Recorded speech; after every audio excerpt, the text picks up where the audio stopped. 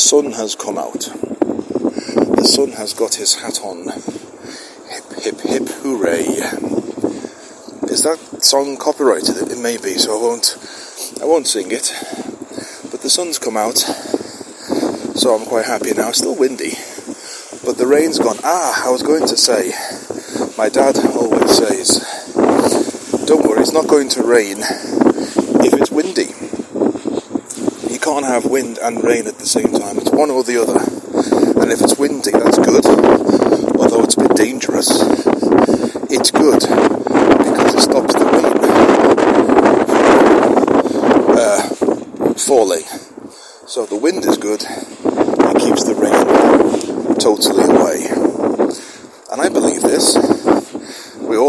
We both believed it for a long time, really. For years and years and years, and it was true for years and years and years. It used to happen. But then, all of a sudden, one time, it was windy and it rained. And really ever since then, since that one moment, now whenever it's windy, we sort of laugh about our bit of science.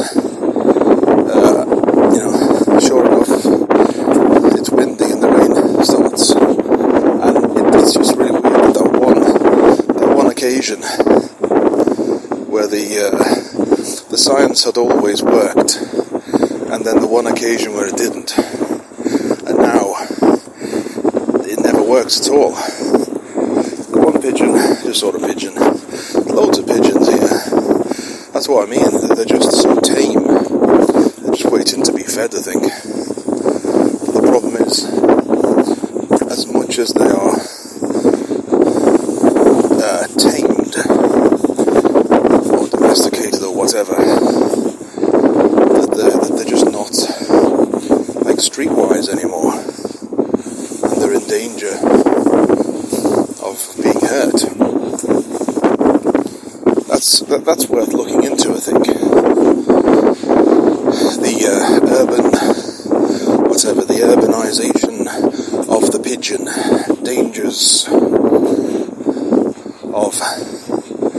of an animal which has been used by humans for, I think, thousands of years for communication purposes. And as I'm in the communications business, I'm